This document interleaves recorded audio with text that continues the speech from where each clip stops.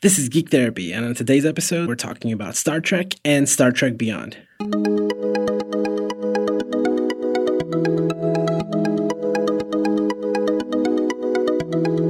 Welcome to Geek Therapy. My name is Josue Cardona. This week, Laura is not here because she's off at San Diego Comic-Con. So next week, I'm sure she'll tell us all about it. But just because I stayed behind didn't mean I couldn't do some geeking out of my own. So I got to go to the movies and see Star Trek Beyond with my very good friend and colleague, Dr. Ali Mattu. Right after we left the movie, we went to a diner, had some coffee, had some dessert, and just really geeked out about the movie and also what Star Trek means to us and why it's been important. We also speculate a little bit about the fourth Star Trek movie.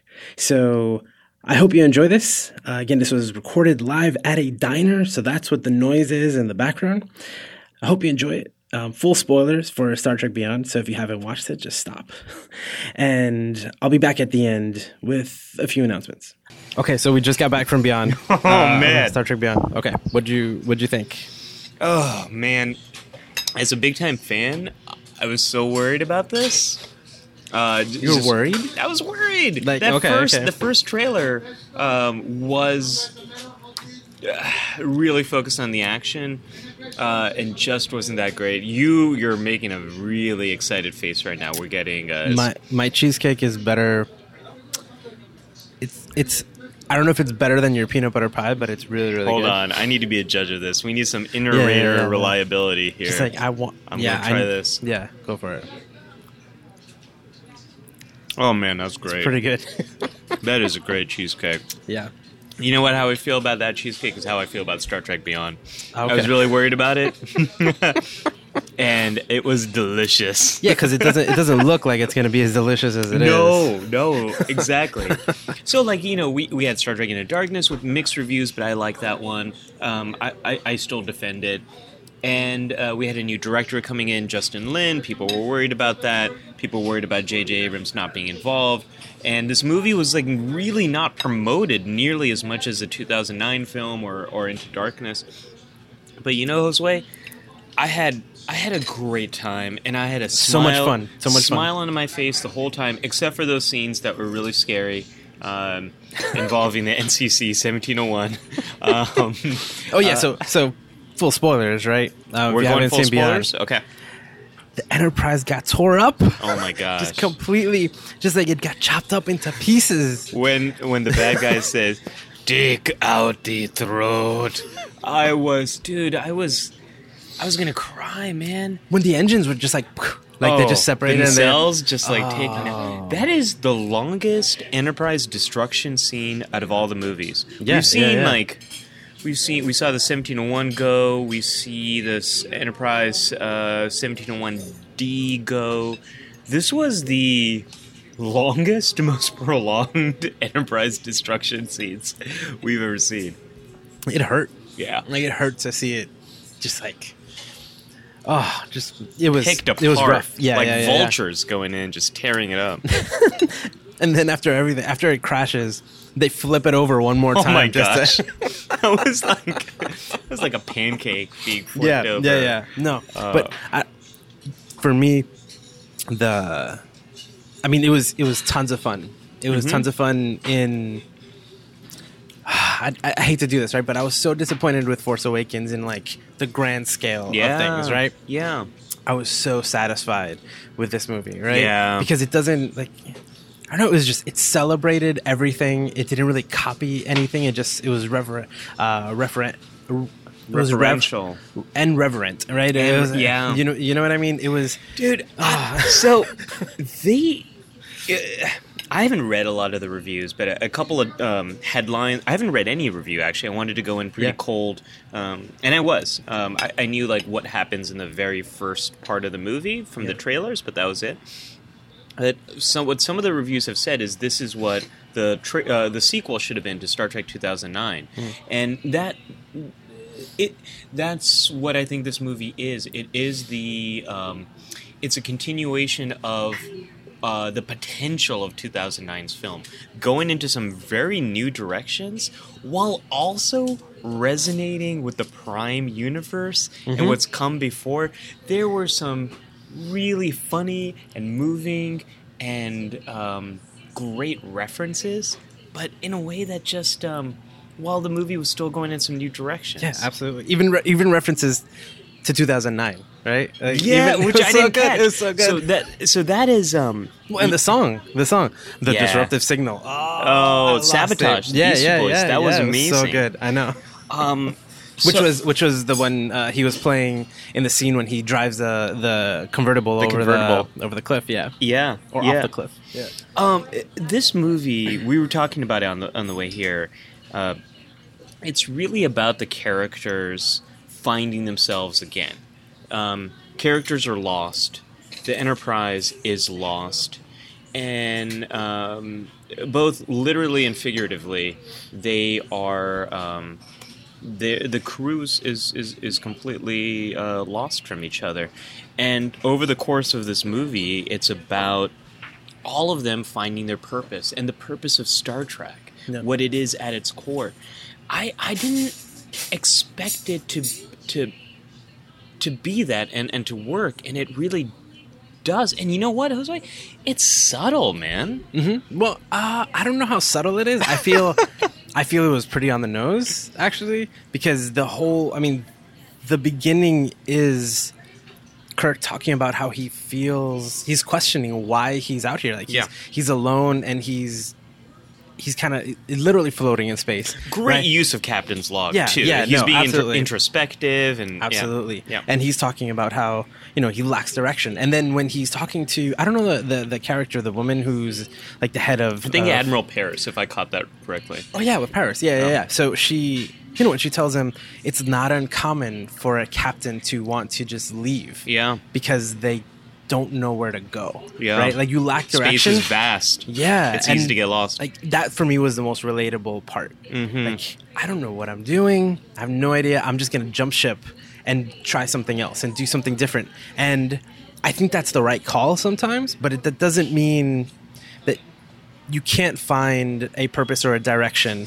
Well, I think what I was thinking in that moment is how so many of us try to chase after what we think is going to make us happy, and then we get there and we kind of get used to the circumstances, and we're like, now what? What is my purpose? I'm doing this thing, and I don't know if this is what I want to be doing. That search for meaning, that constant search for meaning that all of us have in life, that's what I was seeing in that moment. But what I mean by it being subtle, it wasn't really like... You can go through this whole movie and just see it as... they're stranded and they got to defeat this bad guy.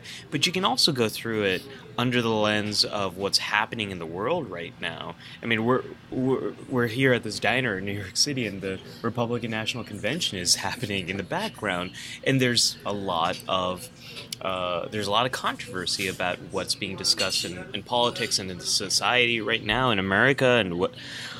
But this movie is about those basic ideas of unity versus division, strength versus the struggle of finding a way to work together as a crew, as a people, between species, between people. It's about xenophobia. So there's that underlying foundation if you want to go that deep, but you don't have to. Oh, I didn't even think about this in that sense, but the villain, Krull, he's trying to find himself, right? He's so lost that he physically starts embodying the people that he starts assimilating, right? Mm-hmm. He actually begins to change even physically. See, that's why, like, I think not assimilating like the Borg. Let's be clear here. He's taking their life force. Like, he's taking their life force to extend his own. I think Uhura used the word transference in there, which is a great little therapy thing right there. But I think that's why I think the theme just repeats itself, and it shows up in so many different ways, because you see everybody on the crew finding their place, specifically Kirk finding his purpose, and Spock, right? And oh my gosh, Spock. So okay, I'm gonna just say a little bit here. I'm a guy who got introduced to Star Trek through Star Trek VI to Undiscovered Country. Then I fell in love with The Next Generation, and Next Generation was my crew. It was my... I watched all the original series movies and later the show, but Next Generation was my crew. It wasn't until the original, or the 2009 reboot, that I fell in love with the character of Spock and identified with this bicultural person lost between two worlds, trying to figure out who am I. No. And then you see the Spock who is journeying through the trauma of losing his people, and he's in an interracial, interspecies relationship. All of those themes resonating for me so much. I think the star of these reboots has been Spock, and Spock's journey in this movie. No. It's so beautiful and so honors the memory of Leonard Nimoy in a way I didn't expect that. I thought they were going to have some line and some moment to remember the late Leonard Nimoy, but it's a major thread to this character. It's a through line in Star Trek Beyond. Yeah, and when Bones tells him, like, I cannot imagine what you're going through. Who could? Yeah. Right? How often, and in any, I can't think of any media that has this, well, actually now I can think of a couple, but, where you have this version of yourself, an older version of yourself. Yeah. From an alternate, timeline and all that type of thing. It's you. But see it, it's from you. From kind of the future, from the universe. It's you. And seeing that person pass away and having the opportunity to continue the work that you did, and how that weighs so heavily on him. So, and it's also, I think it speaks to that idea, too, of what you think will make you happy versus what actually makes you happy. How so many of us chase after things, and we think, if I just get enough of this, I'll be happy. Money or fame or this or that. And we neglect to realize that you get used to all that stuff. And it's meaning, it's engagement, it's feeling like you are contributing to something greater than yourself, right? And so Spock here in this movie thinks it's about connecting and with the Vulcan people and continuing that mission. And there is... I don't know if you saw, but I kind of lost it when there's a moment when Kirk says, "What would I do without you?" No, not that one. Not that moment. Because he looks back at him and you can see it in his face, right? Where he's like, "It's not that what moment." What would you do without me? Okay, Thank which you. one? It's the moment where Spock, the alternate universe, the parallel universe Spock, Ambassador Spock gets. The Zachary Quinto Spock has Leonard Nimoy Spock's last belongings, and he opens it, and he finds a picture of the original series crew. Yeah, and that was just a beautiful moment. Yeah, it's what he brought that with him. That means he had it on him. He's almost 200 years old, right? Or at this point, he's probably... Who knows? He died at... I think he was 196 or something. It's funny, if you look at his birth and death date, he's only like 30 years old. Oh, but... on the start date. Well, I don't remember, but someone who lives so long, those people... All of them probably died by the time that we meet him in 2009, right? Yeah, he's completely alone. That was... All of his belongings are encapsulated. Like, that was it. That's what he had. It's his crew. With him. That's his family. Yeah. And that right there gave Zachary Quinto Spock a direction of where to go, and it's his crew. Yeah. To see that this version of yourself, the most important, the meaning, that meaning, the thing that gave him purpose in life was his crew, his family. That mission to boldly go where no one has gone before, together with these people. Yeah. That was a beautiful moment. I mean, and that scene in the 2009 version when Ambassador Spock, right, how they're calling him now, meets Kirk. He's like, Jim, how are you here? And he tells him, you are, and you forever will be my friend. And like, you need to learn that. I need you to know that you need to go forward and keep that in mind, because that matters. and that is going to matter a lot to. I mean, so many things happen in this universe because of that relationship. Yeah, and that was his introduction practically to Spock, right? Jim's introduction to Spock. Period. At that point, like he was annoyed by this guy at Starfleet in the movie, and then just knowing that and kind of it developing, and you see it growing. And again, like for me, that moment when he tells him, "What would I do without you?" and he just looks at him like, what would you do without me? Yeah. You know? Just like and this what would look I on do his without face. you? I know. So and like, Josue, how many franchises are there? I guess Fast and Furious, actually, that also are about La Familia, about your family and about friendship. Yeah. This is what I love about the original series more than any of the other casts, except for maybe Deep Space Nine, where so much of it is about family and your friends and friendship. You think that Deep Space Nine isn't? No, I think it is. Okay, I think it is. Okay. I think TNG, The Next Generation, is fantastic, but it doesn't have that sense of family and friendship as much as Aeons. Maybe Geordi and Data, but Deep Space Nine does a really great job with it. But the original series, that bond between the trio, and I mean the whole cast,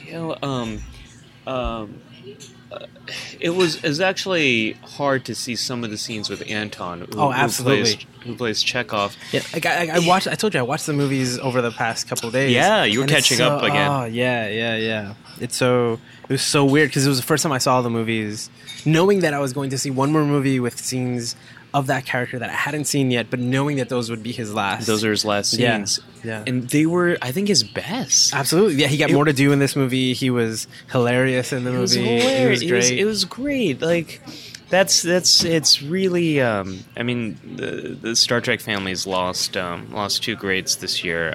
Sucks. One of the eldest members and one of the youngest. He was 18 years old when they started Star Trek, when they filmed Star Trek 2009. Yeah. But I think all the characters had stuff to do. I think Bones and Uhura could have used more. Bones had a lot. He had a lot, but I don't know if his character grew much. Well, no, he didn't. And I think Uhura had some cool things to do. She did some cool stuff with sound frequencies and that kind of stuff. And she also kicked butt in a few scenes. And she was also the counterpoint to the villain here.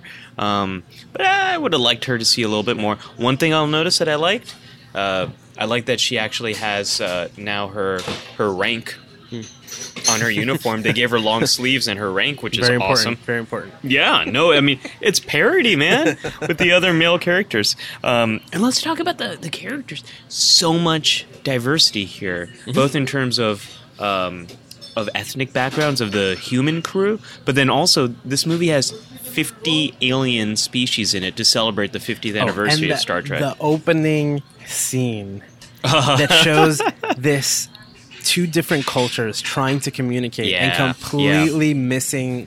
It was all cultural misunderstanding. After cultural misunderstanding, it was hilarious, but that happens. And that happens. That's what happens when you have a whole bunch of people from different places. Yeah, the universal translator will translate language, but it's not going to translate culture. Yeah, it's a tough thing it's a messy thing, and I like that. Also, the universal translator, the way they use it in this movie, very cool. So, can we speaking of some of the technology, the Yorktown. So before we get to Yorktown, because that's kind of like that's where I'm going to geek out. Okay. On the thing about the characters, I think it's great that they showed the villain Krall going through all the same things that Spock and Jim were going through. Yeah. He felt lost, and he had like the hopeless version of it. Right? Sure. Like Spock talks about hope multiple times in the movie, and they find each other, and there's unity. Right? There's also this idea of unity versus and struggle and all of these different things. And he, they show that he's the result of the dark the negative possible outcome of this same struggle, which is just feeling lost and not and needing something to. For him, it was all a struggle, right? So he needed, he was looking for an enemy to fight, and he decided, well, I'm all alone. I have nowhere to go. The Federation is going to be my target, right? They're the ones that I'm going to go after. But that. Well, what's cool about that storyline, and this is something that this is what I like about it, where you can think and reflect. He is a villain that. Reflecting on it right now, just as you're talking, he represents humanity's past, and Star Trek is it's a story of a hopeful future coming out of a dystopia. It's World War III has happened in the Star Trek universe. It's almost destroyed humanity, and we rebuild ourselves through that first contact. Now, to be clear, that's not clear in the first two movies of the reboot at all. They don't even address that not once. Even in Into Darkness, it's all about going full-blown military, I right? will say Into Darkness does talk about Khan and a little bit about eugenics wars and some of Star Trek's dark but not about past. The peaceful. But they don't talk not about the how, transition. where they are now. No, they don't. And this is something that's part of the history of Star Trek. Which is cool about this movie is it taps into your deeper knowledge or your casual knowledge of Star Trek, and the villain here does represent Earth's dark past, and Kirk here represents that optimistic future. We were talking about this line, and the line that Kirk says, what I was born into is what is the line? Josue, we just repeated it. It was I was born into. It's better to die saving lives than live taking them or something. Yeah. That's what I was born into. Yeah, that's what I was born into. And you pointed it out to me that's a reference to George Kirk sacrificing himself to save James T. and to save the crew of the 800 Kelvin. members of the crew members of the Kelvin. Your captain, and they kind of allude to that at the beginning when he says it's my birthday, but it's also the day that. Or Bones is the one that says it, right? It's like, I know it's your birthday, but it's also the same day that your old man died. Which is it's also a better way to reference Wrath of Khan. In Wrath of Khan, Kirk has a birthday, and he does not like these reminders of his mortality. That's a part of his character. And here they were able to tap into this part of his character that's been established in other works of the franchise without doing a quote level referencing, repeating lines from the old film. Yeah. We got to talk about Sulu too. Yeah, but I was just thinking that you have Spock going through the experience of losing an older version of himself, and Jim has that comment where he's like, I'm now 1 year older than my father ever was. Yeah. So he's also actually experiencing the same version of that experience of kind of going past the legacy that his father had. And it's different for Spock, but it is in a way very similar. All right, you were going to talk about what did you say? Oh, Sulu. So here we have something that we have been waiting for as fans, which is representation of a gay character in Star Trek. It's something that hasn't happened in its whole entire 50-year history. And it was done in a subtle way that adds to the character, adds to the plot, adds to the stakes of the movie without being done in a preachy or in a way that would... can really be criticized for much of anything, and there's a lot of controversy about this. Simon Pegg reached out to George Takei and said, I want to write this scene and have Sulu have a husband and have a daughter. A daughter was established in Star Trek Generations that he did have a daughter, and we never really saw who the spouse. Yeah.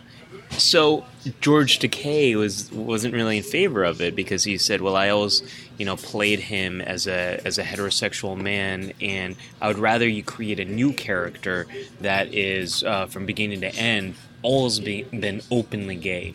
Oh, because Simon Pegg, it was written kind of in honor of George Takei. In honor of George Takei. Yeah. So yeah. And I gotta tell you, having seen it now, I really like the way this was done. Yeah, it was fine. Yeah. I think it's done in a wonderful way, and I don't really buy the whole Sulu was heterosexual. I don't. No. I mean, it was never really established, and you can also maybe he could be bisexual. Like, who knows? I'll tell you what Sulu is. He's a badass. That's what he is. Sulu is a badass. Sulu's badass. Sulu is my favorite Sulu. Yeah. My favorite line from all the movies was a Sulu line. Which one? It's from Star Trek VI, and it's from the very end when the Enterprise is getting really beat up, and the Excelsior warps in, and the Enterprise finally hits that Klingon bird of prey, and George Takei Sulu goes, "Target that explosion and fire," and Kirk goes, "Fire," and they just beat the crap out of that bird of prey. George Takei Sulu is so badass in that movie, and our new Sulu has been badass in each of these movies. Yeah, in a great way, where you're not sure if he really is that bad, that much of a badass. Like, what combat training do you have? Fencing. And then he kills the two guys on the platform. Like, there was that Kirk had nothing to do with that. Well, and I love in Into Darkness the threat that he gives. Where afterwards Bones is, he just says, "Remind me to never piss you off." Yeah, John Cho's been he's been great. He's been great in this role. Yeah. So I mean, I thought the cast all around did a fantastic job. Oh, the new character that's introduced, Jayla. Yeah. I actually I liked her as a character. I liked her a lot. There was this kid-like quality to her, Mm-hmm. and you find out that she was abandoned by her family. You don't know how much time has passed, but she's appreciating this Earth culture. She likes the music. What are you looking up? The actress? I'm looking up the actress, yeah. Sophia Boutella plays Jayla, and I remember seeing her in Kingsman, but she's kind of unrecognizable because given the makeup. Yeah. And this was also great. something cool. It was cool to see the characters paired up with people we don't necessarily see them with. That's what makes this episode, and I mean this in the best compliment possible, or this makes this movie, there you go, I just kind of had a little Freudian slip of what I was going to say. That's what makes this movie feel like an episode of the original series. We see the characters paired up with different combinations that we usually don't see, that we haven't seen cinematically, and that's what makes it fun. It felt like a great episode of the original series, which is also my criticism here, Josue. It at times didn't feel as cinematic. What? In the same way, I know.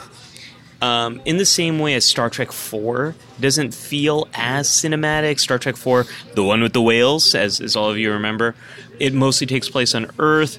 There's some fantastic character moments. There's a lot of humor. There's a subtle little message there about environmentalism. And this one feels like that. But you know what? Star Trek IV is one of my favorite Star Trek movies. Yeah. So I'm okay with it not feeling... There was quirkiness. There was humor. There was a lot of personal moments. People paired up. I get what you mean. Yeah, like Into Darkness felt very cinematic, but that doesn't necessarily make it... And what I mean by cinematic is a large-scale visuals that really just shine on the big screen. That's where I'm gonna go. Yorktown? Yeah. Because all right, should we open the space dock doors and dock with the station? So, and now and I'll tie this into kind of the second part of what I want to talk about, which is how meaningful it is to us and kind of why, right? This franchise, like for you are the biggest Star Trek fan I know. I'm a pretty big Star Trek fan. Yeah. And that's why it's my favorite. Yeah. I wouldn't have watched this movie. I wouldn't have wanted to watch this movie with anybody else. I remember when I contacted you, I was like, what are we going to do for Beyond? You're like, I already got tickets. I was like, what are you talking about? You're coming with me. I already got tickets. And for me... First night.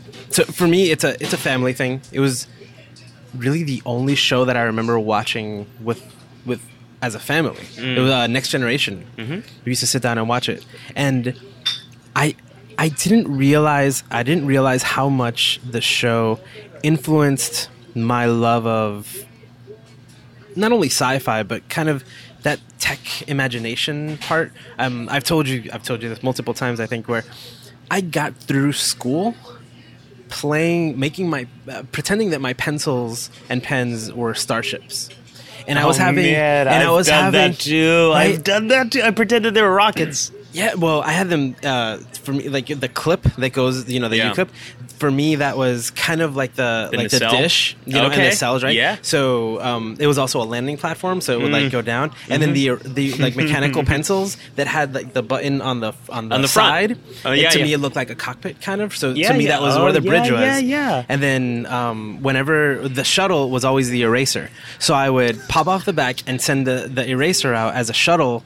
To land. And now I'm playing these things out throughout my entire part of elementary school, all of middle school, most of high school, and then by college I'm probably a mess by college. I'm like, there's other stuff.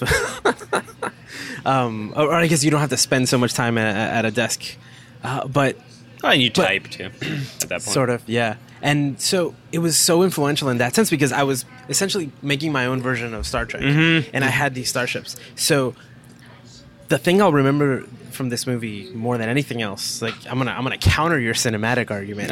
There was a moment where, I don't know if you heard me, where I said, this fucking movie. And it was when the Franklin tore through the gate. Because the sense of scale was so incredible. Yeah. Okay, in this movie. Even everything from... We got to see the Enterprise A get built. Yeah. Right? Yeah. That was cool. That was cool. That was almost as cool as in 2009 when he's at the dock and they're building a ship. When they showed Yorktown and they just had this, that doesn't count as a montage, I guess, right? But all of these, just the futurism, right? Yeah. Just the way that the train worked, the atmosphere, there's the atmosphere. Booth. Oh, it was so many cool with things. Starships like going through this duct system. Well, and then I loved it. And then the city. The city was going in these bands, kind of like halo rings. You know what it reminded me of? It reminded me a lot of these books I would read in the 1980s about futurism and about how we might create space stations with internal atmosphere. Yeah. It actually seemed like what I was hoping Tomorrowland would be, the movie. Gotcha. Like the vision of it. It was beautiful. It actually reminded me of Star Trek 3, The Search for Spock, when the very first time we see the space station and the epic scale. You think the Enterprise is so huge. Yeah. And the Star Trek The Motion Picture has this 10-minute scene where you're just gushing over the Enterprise and its scale and how beautiful it is. Yeah. And then in Star Trek 3, we get to see the Enterprise enter this magnificent space station. I had that same feeling here. It was beautiful. That shot when they leave Yorktown. Oh man, it's like it was the hero camera. Exactly. Like wide yeah. angle. Like a GoPro on the front. That was Justin Lin doing his thing he does best. It was so incredible. It was beautiful. I love that scale, man. Yeah. Now, so for context, we did see it on a pretty good, gigantic, we saw it real on IMAX screen, the biggest IMAX screen in New York City. Not FOMAX. Yeah, but it was real not IMAX. FOMAX. Yeah, it was great, and it was in 3D. So I think that the 3D probably helped with that sense of scale. It gave that depth. Yeah, when the 3D was great because you couldn't tell, and man, just that's when I lost it. Like I think I'll have dreams about Yorktown. You know, that's what what I like about that is it sparks the imagination. You know, like it just it's so good. It's given us finally some new. quite literal visions of what Star Trek can be. And things to fanfic about. And things for, those kids' versions of us in the parallel universe to think about. Yeah. You were talking about these pencils I used to play with. I did the same thing with my TV remote. I would imagine that it's a spaceship, and the infrared side was the warp drive. And the battery part could open up, and that's the shuttle bay. Oh, and the batteries would come out, and there's the batteries of the shuttles. And then sometimes I'd switch it could be like a ramp, even if you wanted to land. Yeah. Oh, that's so Sometimes good. the batteries would become the warp drive too, and we'd have to eject the core because there's going to be a Absolutely, antimatter of course. breach. Yeah. We're going to lose containment, and it's going to blow. But that the Yorktown is what evoked in me that childhood wonder about what could be, and for me, Star Trek, what it was when I saw Star Trek VI: The Undiscovered Country. I love the explosions. I love Sulu and all of his wonderful lines. But what sparked something in me was this idea that this is us, you and me, and humanity in the future, and we've improved, we've overcome our conflicts, and we've become something more, something greater. And as I then fell in love with The Next Generation and then consumed everything Star Trek, it was all about not only that hope, but the important questions about who we are, about what we do, about what makes us tick, that only science fiction can answer. And it's all those questions that got ingrained in me and and changed the way I see the world that led me to become a psychologist. When I then took intro-psych many years ago, I was like, holy crap, this is a field that answers all the questions raised by science fiction and Star Trek. So for me, this is like I have no doubt that I am who I am today, and I'm doing what I am doing today because of Star Trek. So to see a movie that's celebrating that hope, that vision with the Yorktown, the idea that we can improve and better ourselves, which is the conflict between Kirk and the villain. I keep forgetting his name is Krall. That conflict between Kirk and Krall is that conflict between who we are and who we want to be. I loved it. Yeah, no, it's so good. Besides that cinematic thing, which again I counter with the Yorktown, which bookends bookends the story. Yeah. I mean, it just in general, I thought the way that the swarms of ships. Oh, that like was. That oh, yeah. We didn't talk about that yet. Like that whole wave. I mean, and that's not really relevant to the conversation. But in terms of cinematic and sense of scale, like those scenes were incredible. Like the way that whole wave, the way when they're going through the wave and turn on the music and just everything is exploding. The way that Kelvin just like beautiful. Dropped. I mean, not the Kelvin, the Franklin dropped and then came back up. Like all of that. That was a movie. Something I didn't like. Something I didn't like, as the Trekkie geek I am, I didn't get a good view of the Franklin. No, that's I wanted a lot more of the Franklin because it looked kind of cool, and I wanted to see more of it. You're going to buy the model of it, and then you're going to stare at it, and you're going to be okay. Also, you know what? Shout out to the coffee cup. The coffee mug, man, with the Federation symbol, with on the Federation arrowhead. It was something. I walked out of the theater and I was like, "Where can I get this? I need this right now." Star Trek. Getting back to Star Wars, something that's always pissed me off as a Trekkie is we don't get the cool toys. We don't get the cool product tie-ins that in the past Lucasfilm and now Disney are so good at like just creating stuff that you want to buy. Star Trek hasn't had much of that. This mug could be that. This mug could be my like prized Star Trek merchandise. Well, I think one of the things I love about the movie is that it's a great action film too. Like not only that my imagination is on fire right now, the personal connection parts, the relatability of it, the stories are great, but also the hand-to-hand action was great. There was tons of action. Yeah, that's Justin Lin. The ship action, everything. But the two previous movies have had a lot of action. They've way had more good action. More action than anything before. So I mean, you need that kind of action to then have the action figures and all that stuff that go with it. You know, so I mean, I think that's why So I'll say the other criticism I have in addition to the cinematic stuff, which I agree with you, the Yorktown does capture it.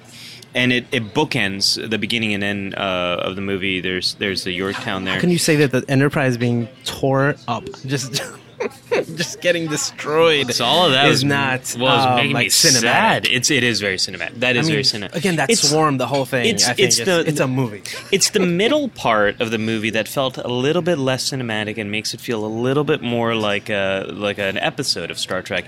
In the same way that Star Trek Insurrection, while it had interesting ideas and it wasn't really fleshed out as much, no one says Star Trek Insurrection feels like a cinematic movie. It feels like an episode. Absolutely, yeah. And that's the thing, the middle part, there was just a little stuff that felt a little clunky, like how they rescued and how easy it was to get the crew and how easy it was to get the Franklin online. I think the middle part, it sags a little bit, but because the beginning is so awesome, the ending is so awesome, and the character moments are fantastic, I'm all over this. I'm all over it. I still like the 2009 film probably better than this one, but this is a very close second. I like this a lot better than Into Darkness. I had to defend Into Darkness. I think there's some good stuff. Not to me. Not to you. Ali. Not to you. But Josue, you like every movie. I do. You like every movie. I am.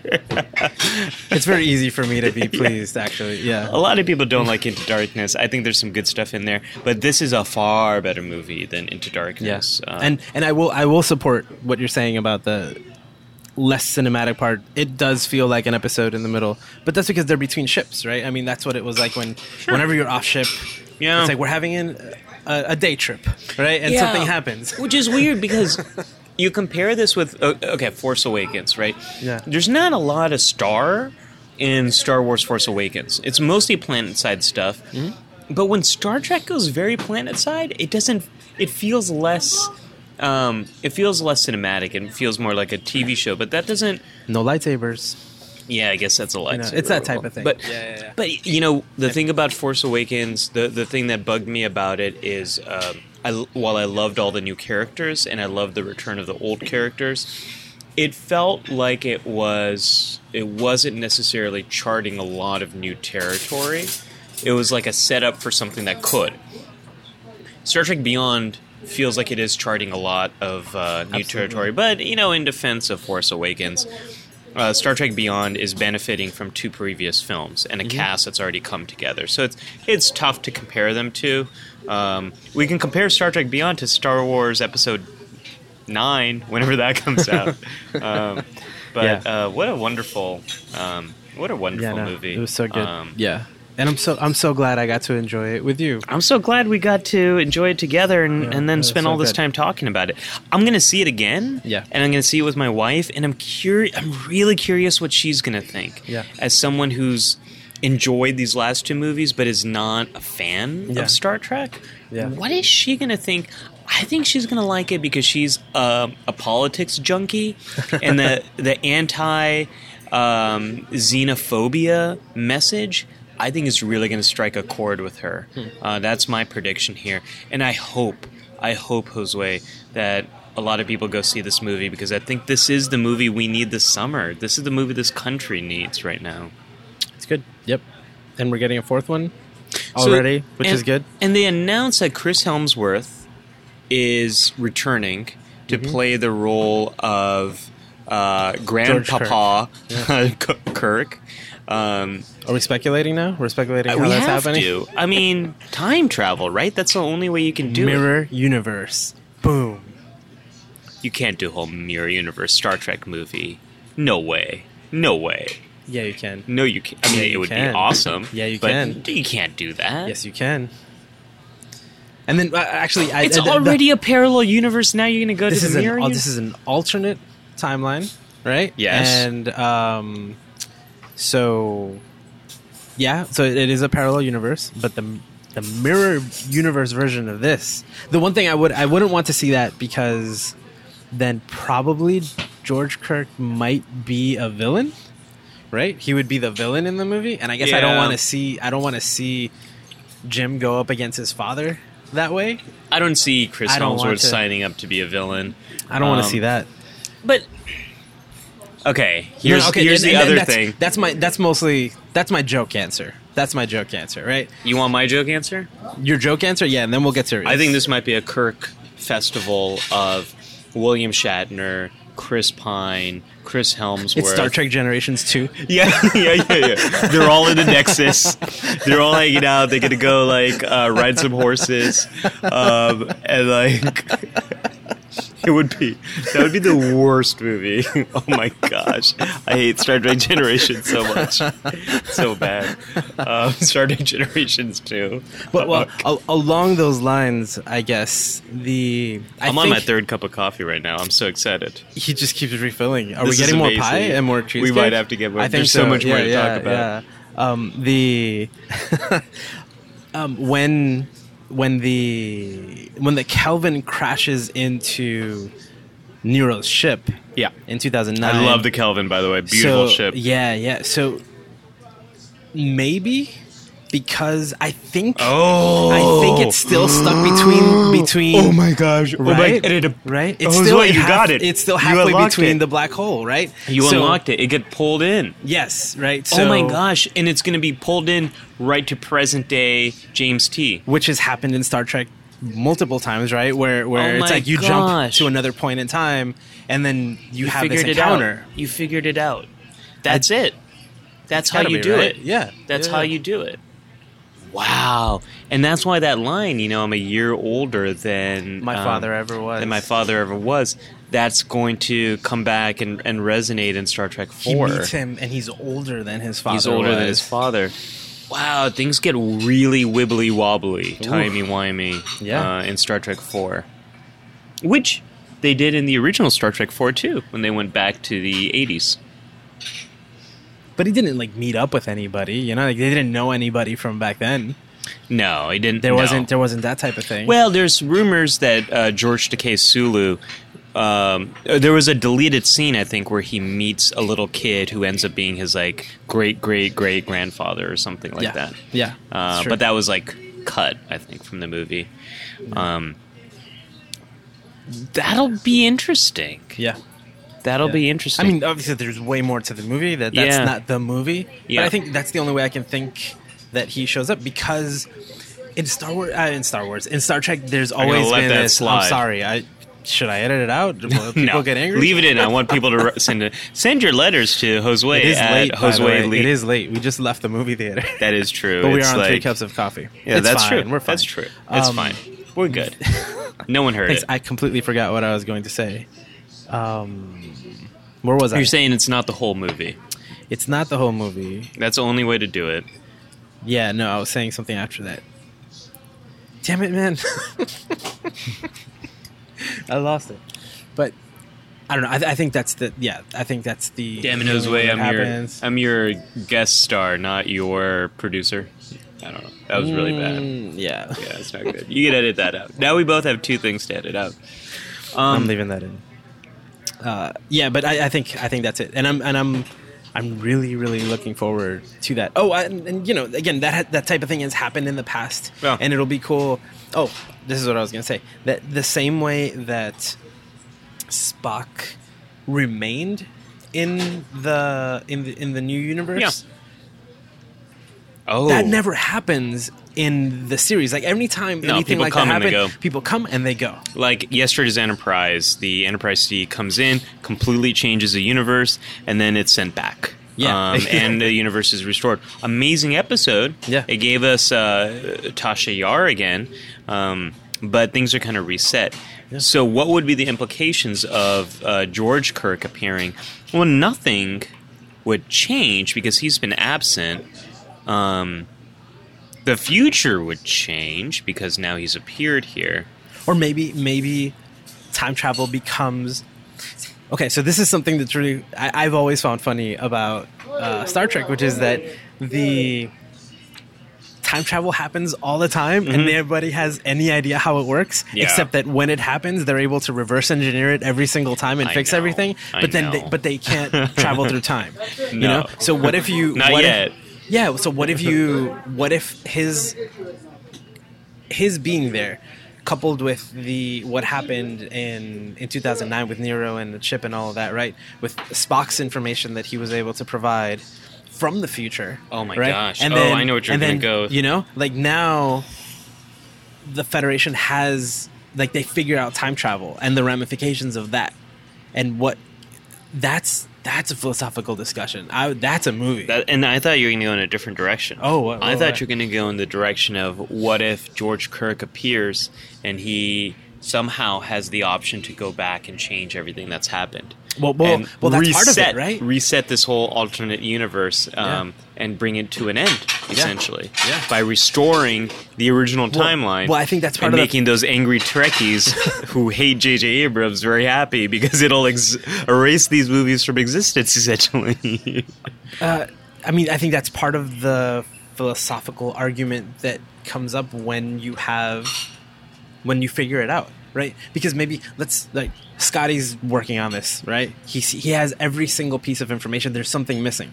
The moment that George Kirk shows up, that missing piece, that missing variable is solved, and now we did it. We cracked time travel.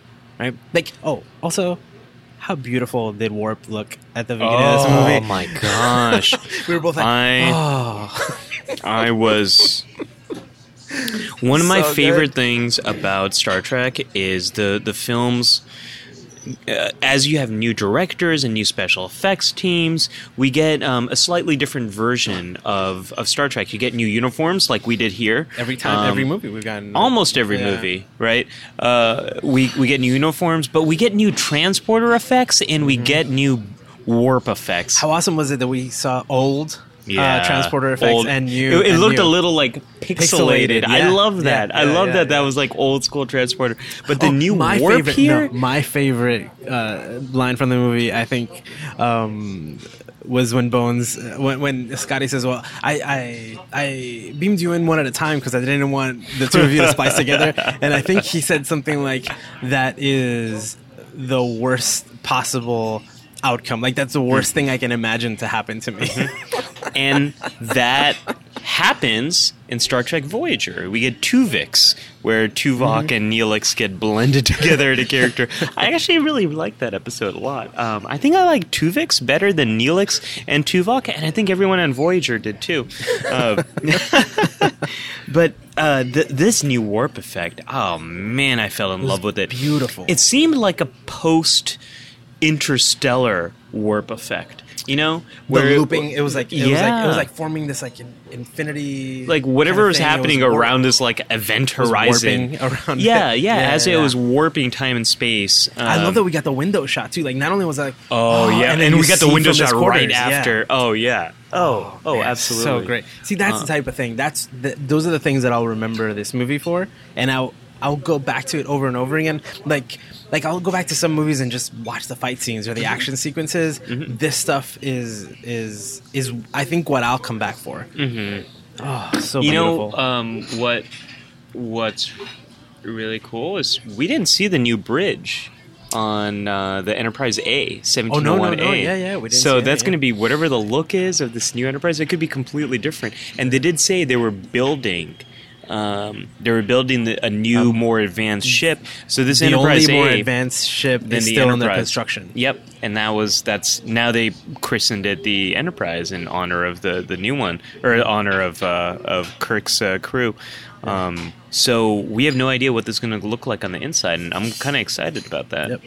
And I think that's a good transition. I think we're gonna stop it here, and I'm going to because I want to have a further discussion about the technology and kind of the effect that has. And so I'm going to continue this on another podcast, which is Psych Tech. So we're going to have that conversation over there. And so let's wrap up want to hear. I want to keep this conversation going with all of you. What did you all think of Star Trek Beyond? What were the, to quote Mission Log, another fantastic podcast all about Star Trek? What were the morals, meanings, and messages that resonated for you with this film? Let us know. Tweet. Yeah, at Geek Therapy and geektherapy.com. And how can people find you, Ali? I'm at AliMatu on Twitter, and you can also check out both my YouTube show, The Psych Show, as well as Brain Knows Better, where I'm hoping to have a review up, where I'm kind of diving into some of these issues pretty soon. Awesome. Thanks, Josue. Hope you enjoyed that conversation with Ali. Again, reach out to him at Ali Mattu on Twitter and look up The Psych Show on YouTube. Now, for a continuation of this episode, go to another podcast that I'm on called PsychTech. It's a psychology and technology podcast. On that episode, me and Ali will go into the technology of the Star Trek universe and kind of what that means for humanity in that universe and kind of the parallels to where we are now and where we could be in the future. So if you want to check that out, that's PsychTech, the Psychology and Technology Podcast. So look up PsychTech on iTunes or visit psychtechpodcast.com or at PsychTechCast on Twitter. And again, for more Geek Therapy, visit geektherapy.com or at Geek Therapy on Twitter. My name is Jose Cardona. We'll be back next week.